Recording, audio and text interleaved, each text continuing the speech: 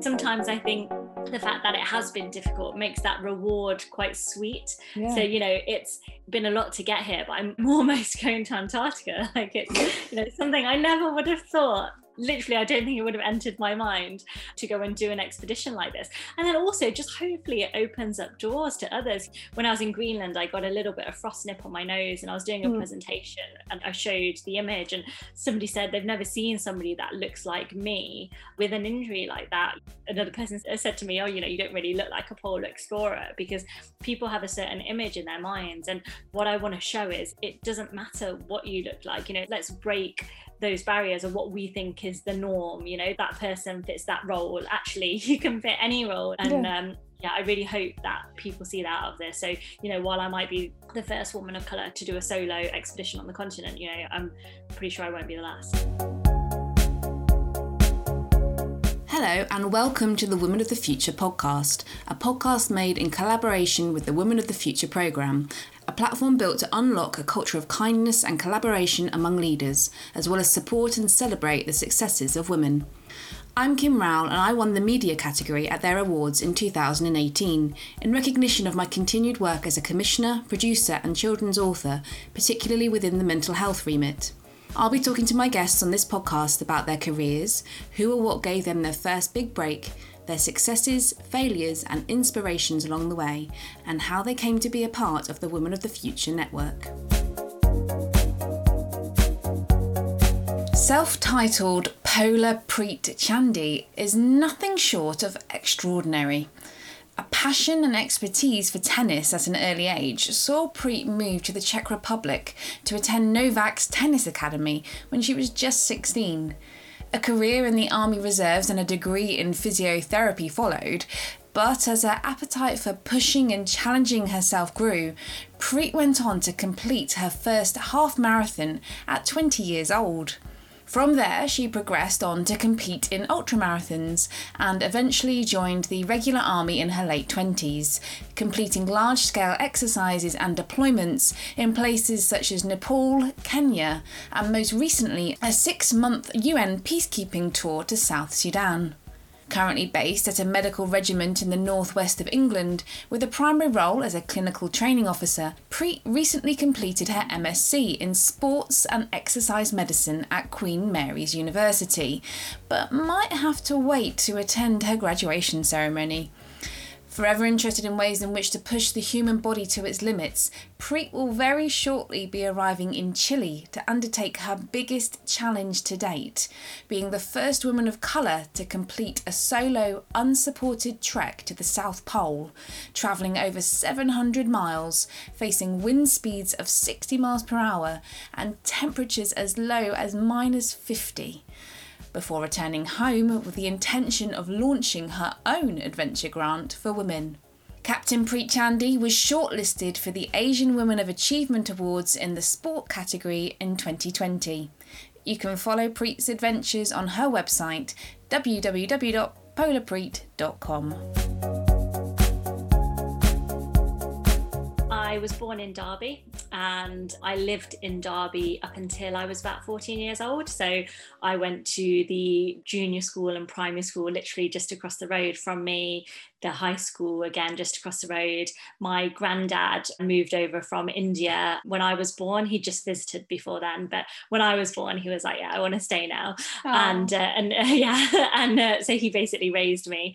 And when I was 10, I started playing tennis. I mean, my brothers both started playing. I've got 2 older brothers, all started playing, and started playing quite competitively. And then at the age of 14, I moved away from home and I went to Sutton Tennis Academy, which is where I went to school part-time and played tennis regularly. And then at the age of 16, I moved to Czech Republic and I lived there for 3 years before moving back to England. So a little bit of traveling from Derby originally, and still the place I call home. My family have always lived here, so come back regularly, but moved around quite a lot when I was younger. And when I came back to England when I was 19, I had minimal GCSEs, I had no A levels, and that's when I saw an advert in town for the Army Reserves at the time, and I was just drawn to it. Looked like something that was different to anything I knew, really. So I decided to join. I didn't tell any of my family at the time because it was something very different, and as an Asian woman joining, I knew that there'd be members who didn't want me to do that, so I decided to join and then tell people afterwards, which turned out to be just a great decision, really, joining and then gone on to the regular army and so much more. But I feel like I've said more than you asked me there. No, it's all fantastic. But just to roll back a little bit and to talk about the tennis, I suppose, in the first instance, because you mentioned moving to the Czech Republic to Novak Djokovic's tennis academy, right? Yeah, yes, yeah. You must have been a phenomenal tennis player. It's funny looking back. I mean, I was okay. I feel like I've always been quite consistent, and I think I remember like winning a lot of the matches that I won, and I always felt like I wasn't the better player, but I was just the stubborn one who didn't give up. So they would end up losing the match rather than me winning it, and then I would win. So it's a funny way to look at it, but yes, I always had a reasonable amount of stamina, and the things that I continue to do is always, I prefer like the longest run, because I would find that some people would get tired towards the end and I was still doing okay. So anything I do, I always prefer the longer the better for me. I feel like I'm in my element towards the end. But also these are quite big things to do at a young age, because to move away from your family home when you're 14, to move abroad when you're 16, and then to come back and figure out what to do with the rest of your life, these are all quite seismic moments to do when you are really young. Do you think your so-called stubbornness has helped you to navigate that, or they're all quite individualistic things, aren't they, really? Yeah, I think it was quite difficult. I remember being very independent when I was quite young, and I think I don't know if I really had much of a choice, to be honest. I was away from home at these places, so yeah, definitely very independent. Did it phase you though? Did it phase you at that age? Did you think, oh, this is scary? I think at times I felt a little bit lonely. I think I didn't really know where I fit in, if that makes sense. So yeah, I felt like a bit kind of the odd one out. And especially when I came back to England, I felt very, very behind just in life in general, to be honest. I was worried that I didn't have a way to get a decent job. I was like, I don't have education, and even when I was doing my education, I was part-time from 14 to 16, so I felt very behind. I remember that year when I was back in England, and this is when I saw the Army Reserves as well, and I said to myself, I really want to concentrate, get everything I need to get onto a degree, and I wanted to do physio. So I volunteered at the hospital once a week, just taking the trolleys around. I could say I had hospital experience. I shadowed as many physios as I possibly could, got myself a job at Burger King. I was doing my access course, and I joined the Army Reserves as well. So it was a busy year, and getting onto my degree was one of the biggest achievements. And getting my degree was still one of the biggest achievements, because I didn't think I would. I didn't feel very academic. I was very nervous. I was told I wouldn't be able to do it on my own as well. So I think having someone else say to you that you don't have enough to do it, especially when you're younger as well, I probably didn't have as much confidence as I do now. So definitely qualifying as a physiotherapist, yeah, is definitely one of my biggest achievements. And it's like with anything, the more you achieve, the more you realize you're capable of. So every kind of thing that I have done, I've achieved, I'm like, wow, I've done that now. Like some of the things I'm doing now, even 3 years ago, I never would have imagined that I'd be doing these things. But if you ask people where their glass ceiling is, like at the time I would have said it would be literally amazing. Like I would never imagine myself as an officer in the army, no way. And that would have been my glass ceiling. Oh wow, if I could be a physio in the regular army, work with sports teams, that would be my glass ceiling. And then once I'd done that, it moves, and then I was like, well, what else can I achieve? And I've been really fortunate to have some amazing opportunities.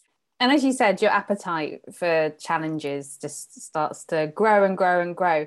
I'm actually quite interested in the psychology to a point of, like you say, achieving something, because you ran your first half marathon when you were 20. So that in itself is a feat, but then you've achieved that. And then is it the sense of, right, what's next? Or do you take some time to think, that's amazing what I've just done, congratulations to me, kind of thing? Or is it literally, because I heard when Andy Murray won Wimbledon, you bask in the glory and the headlines and the attention, and then you're like, a bit of a downer, really, because you think, well, should I be planning the next thing? Is it like that for you? Yeah, I think at one point, so I remember doing my first half marathon, there was a point in my life where I'd say to myself, I'll do one big thing a year, you know, and that was that. I'd do a half marathon, I'd do a marathon, then they got a bit bigger, then I did an ultra marathon, and then I did, you know, a multi-day ultra marathon in the desert, and then it kind of got bigger from there. But now, to be honest, I've kind of said, why limit myself? Why only do one thing a year? Although sometimes I do have to, I say to my partner that, oh, I want to do this and that. He's like, okay, we'll do the first thing first. You know, maybe do your masters first before you're trying to do, you know, everything else you want to do, which is fair enough. But I think in terms of having that down period afterwards, 100%, because once you've just done something amazing, it's like, well, what's going to top that now, you know? So I do like to keep pretty busy though. So I will see when I get back from Antarctica, but I have a feeling that it won't be my last expedition. And I just feel like I'm at a place in my life now that I have so much confidence in myself. And even if it wasn't the thing, you know, let's say I didn't go back to Antarctica again, it'd be something else. And I know it would be, because now it just seems that the sky's the limit, and there's always going to be the people that will doubt you or say you can't do it. And you know, a lot of the time it is those that are the closest to us, or family members that put those barriers in place, either because it's just out of the norm for them, it's something different, or you know, they're scared, or they just don't want you doing something that is different, that is out of that box. And a lot of the time it's like, oh, people just be like, oh, that's just Preet, you know, I'm kind of the rebellious one, the black sheep, as it were. But actually, why not encourage people to do the things that are out of the norm? And it's amazing when you do realize what you're capable of. It's just, you know,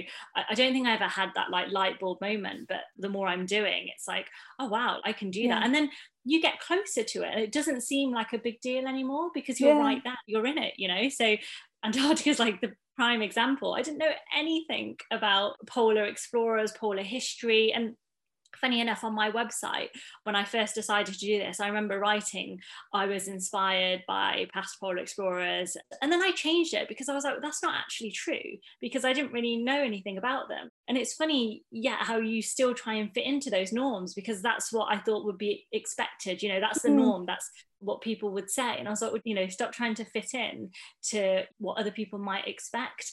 So, you know, I wrote the truth. I wrote that I was inspired to do this because I didn't know anything about it. And I thought, if I push my boundaries and push so far out of my comfort zone to do something I really didn't know much about, hopefully it will inspire others to push their boundaries and out of their comfort zone. And that could be anything. For me, at one point, it was gaining my degree. So it doesn't have to be some polar expedition, but it literally could be anything you want. It's really interesting to hear you talk like that. And one of the questions I normally ask is there a standout moment or a person that's helped set you off on this trajectory? And you were, like you were just saying, there was no light bulb moment for you necessarily, but bringing it back, you now have the self-titled moniker of Polar Preet. You're currently training. This is just mad for a 700-mile solo unsupported trek to the South Pole later this year. You're going to endure temperatures as low as minus 50 degrees centigrade and wind speeds of up to 60 miles an hour. It's a 45-day trek. When you complete it, I'm not going to say if, you'll become the first woman of colour to have done it.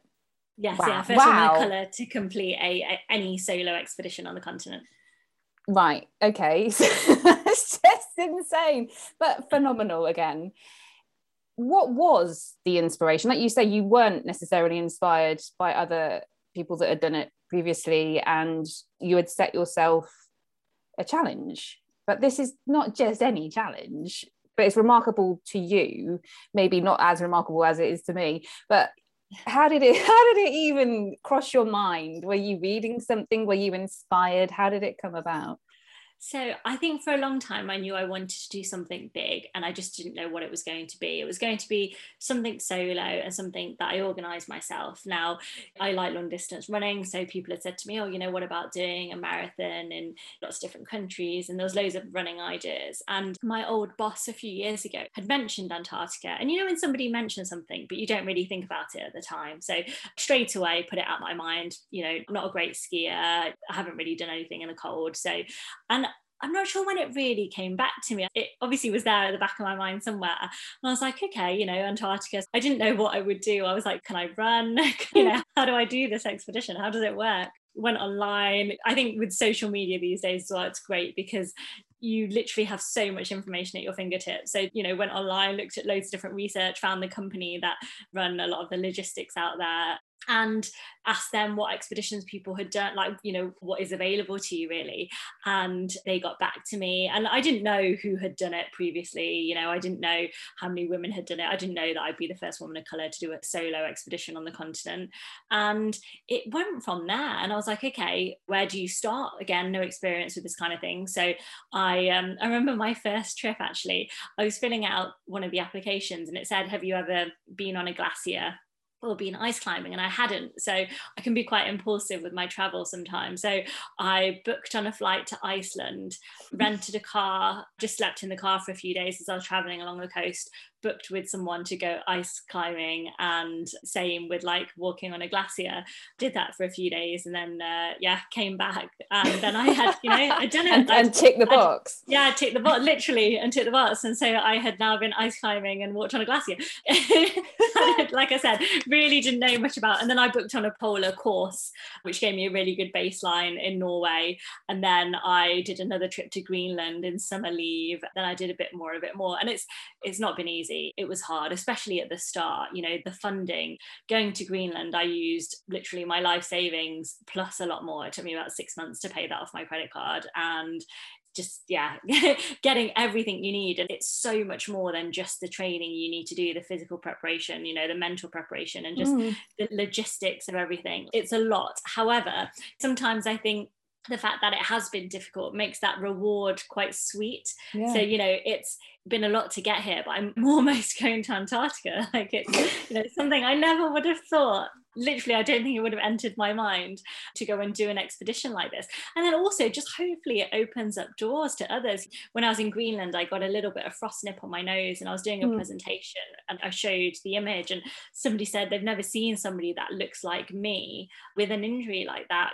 Another person said to me, oh, you know, you don't really look like a polar explorer, because people have a certain image in their minds. And what I want to show is it doesn't matter what you look like, you know, let's break those barriers of what we think is the norm. You know, that person fits that role. Actually, you can fit any role. And I really hope that people see that out of this. So, you know, while I might be the first woman of colour to do a solo expedition on the continent, you know, I'm pretty sure I won't be the last.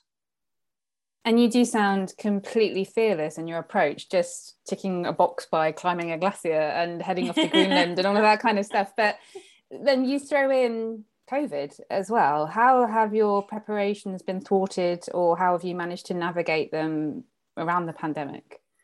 Yes, it was difficult with COVID. So last summer when I went to Greenland opened up slightly just around August time.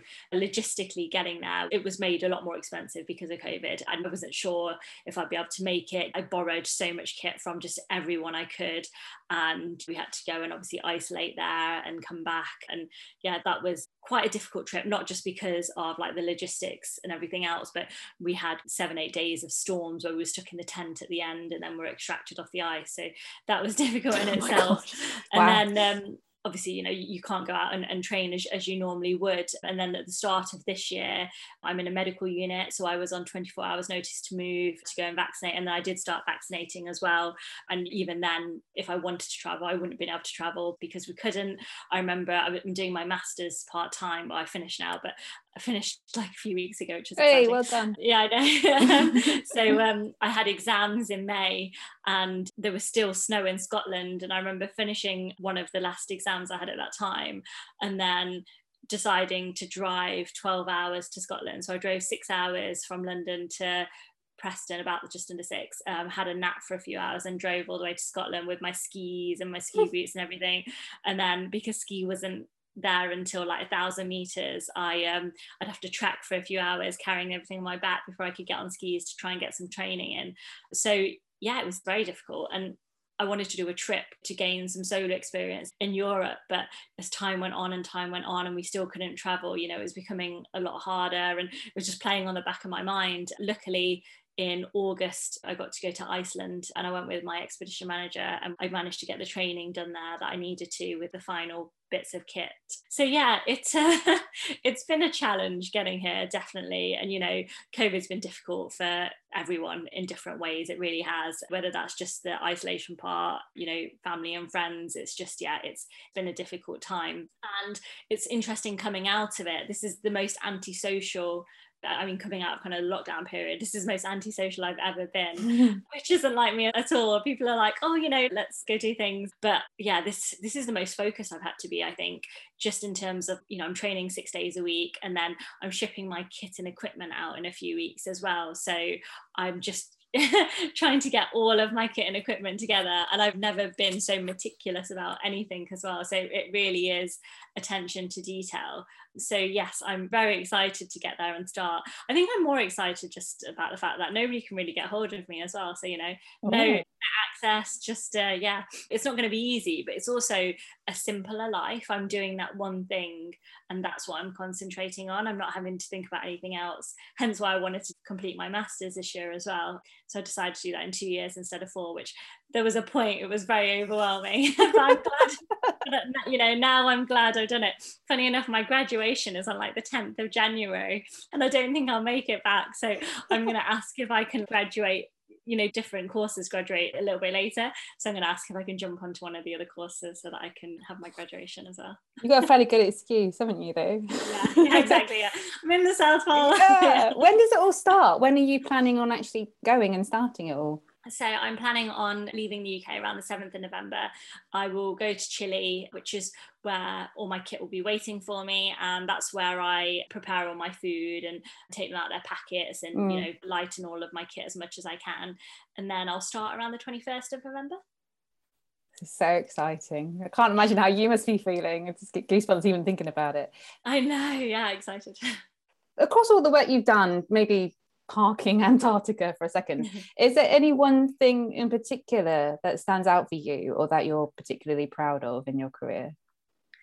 So I think when people ask me what I'm most proud of, it is still me gaining my degree. And I think just because I remember being told that I wouldn't be able to do that, and I still get all the time people will say to me, oh, you can't do that now, but now I have a lot more confidence. And even though the expeditions get a little bit bigger or my challenges get a bit bigger, I realise that actually who knows what I'm capable of more than me. So I think actually, going back at, at that age, and people remember those comments, don't they? And a lot of the time you'll speak to people, and whatever their profession is, a lot of the time I will hear people say, back in school I was told that I wouldn't be able to do that, or so-and-so told me I would never be able to achieve this. So it's little things that stick in your mind. You want to prove people wrong. Yes, yeah. So how did you first hear about the Women of the Future programme, and how have you been involved?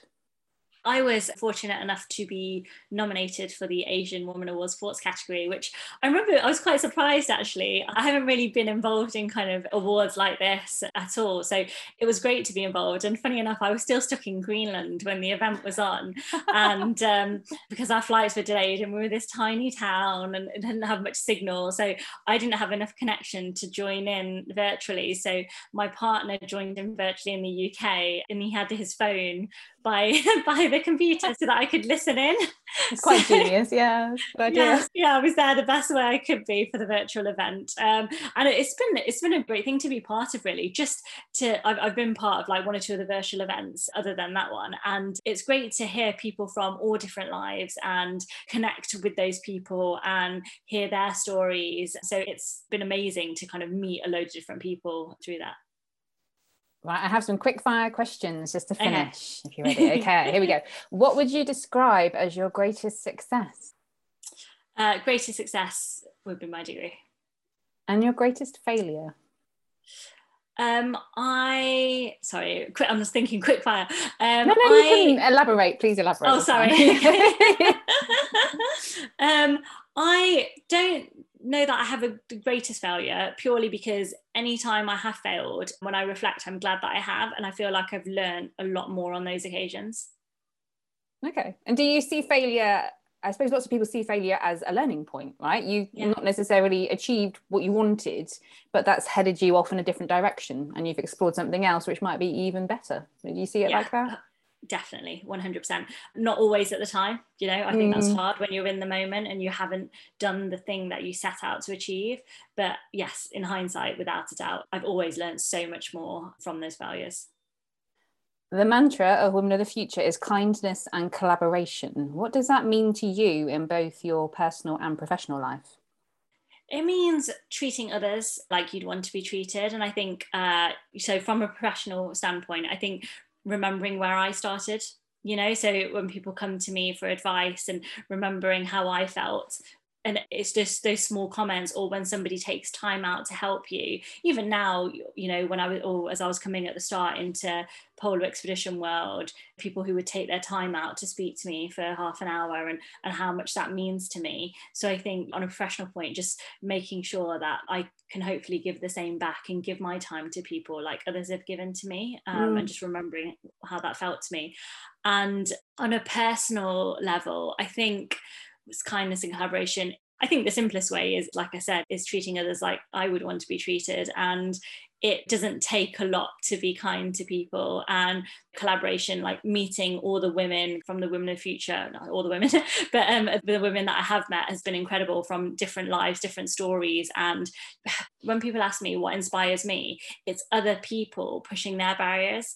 And that could be anything. That could be the person who hasn't done a 5K ever before, and you know, they've trained and then they've completed that is an amazing achievement. So I think, to me, it means giving other people time and treating them like you'd want to be treated yourself. And as much as your expedition is a solo one, I imagine you would never have got to where you are now, just about to go, without having those collaborations, those really important people that are helping you, or helping you facilitate you getting there, but also that you were talking about your mindset, you know, your mental well-being, how you're going to cope on being on your own. So that in itself is a collaborative process. Oh, 100%. Yeah. I know this is a solo expedition, but it's not really. Up until the point I'm on the ice, there have been so many people that have helped me in so many different ways, and nothing's too small. No help is too small. You know, that person that's spent 20 minutes on the phone to me, or a person that's helped me a lot more with my kit and equipment, my coach, like they have all helped me so much. And yeah, we can do so much more together than we can alone, you know.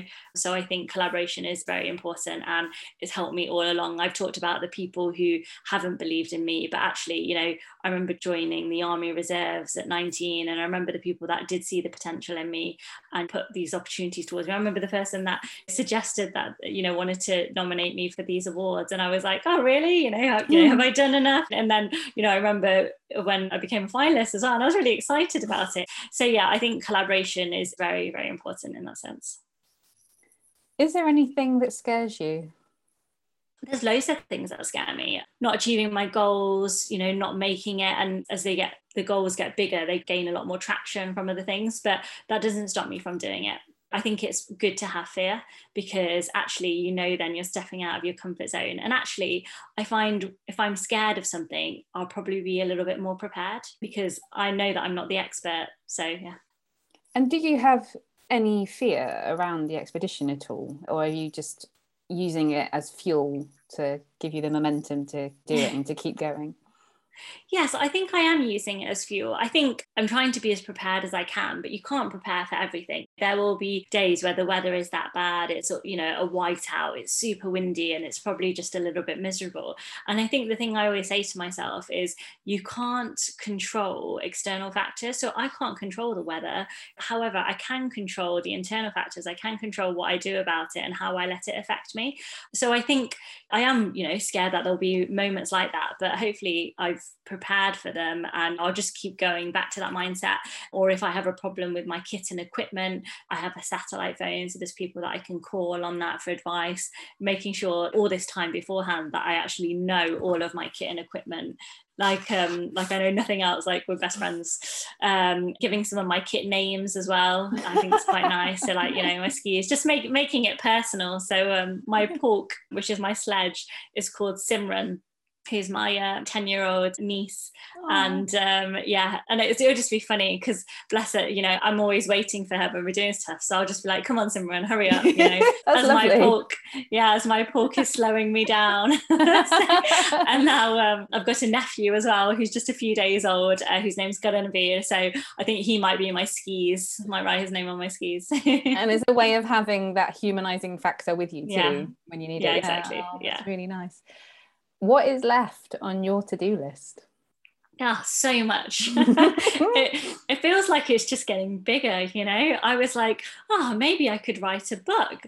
And again, somebody who still doesn't feel like they're fantastic at writing, but now when I say it, I'm like, why not? And that's not something I think I need to do in the next year or year after that, but eventually, why not? Maybe I'll climb an 8,000 meter mountain, you know.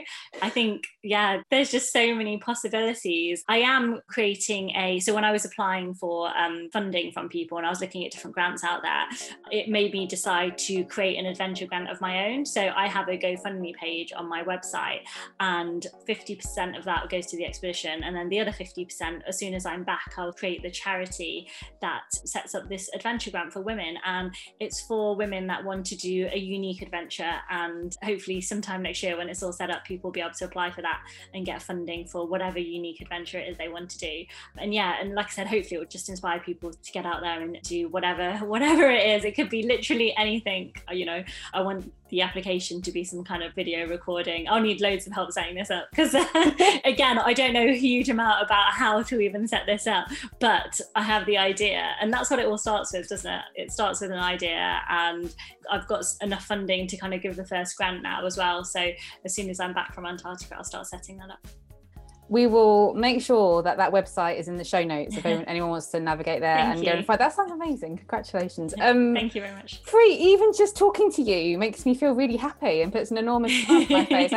I'm sure you do that with pretty much everybody that you come across. But thank you so much for taking the time today to speak to me, and the best of luck. But I've got a real sense that you don't need luck. It seems that you've got steely determination and no one would ever bet against you. But I genuinely hope you have the best time and it's everything that you hope it will be and more. But thank you today for taking the time. Not at all. Thank you so much for having me on. I really appreciate it. Thank you for listening to this week's episode of the Women of the Future podcast. If you enjoyed it, please hit the subscribe button, and while you're there, why not give us a rating and review? You know you want to. For more about the Women of the Future Awards, network and initiative, please visit www.womenofthefuture.co.uk. See you soon.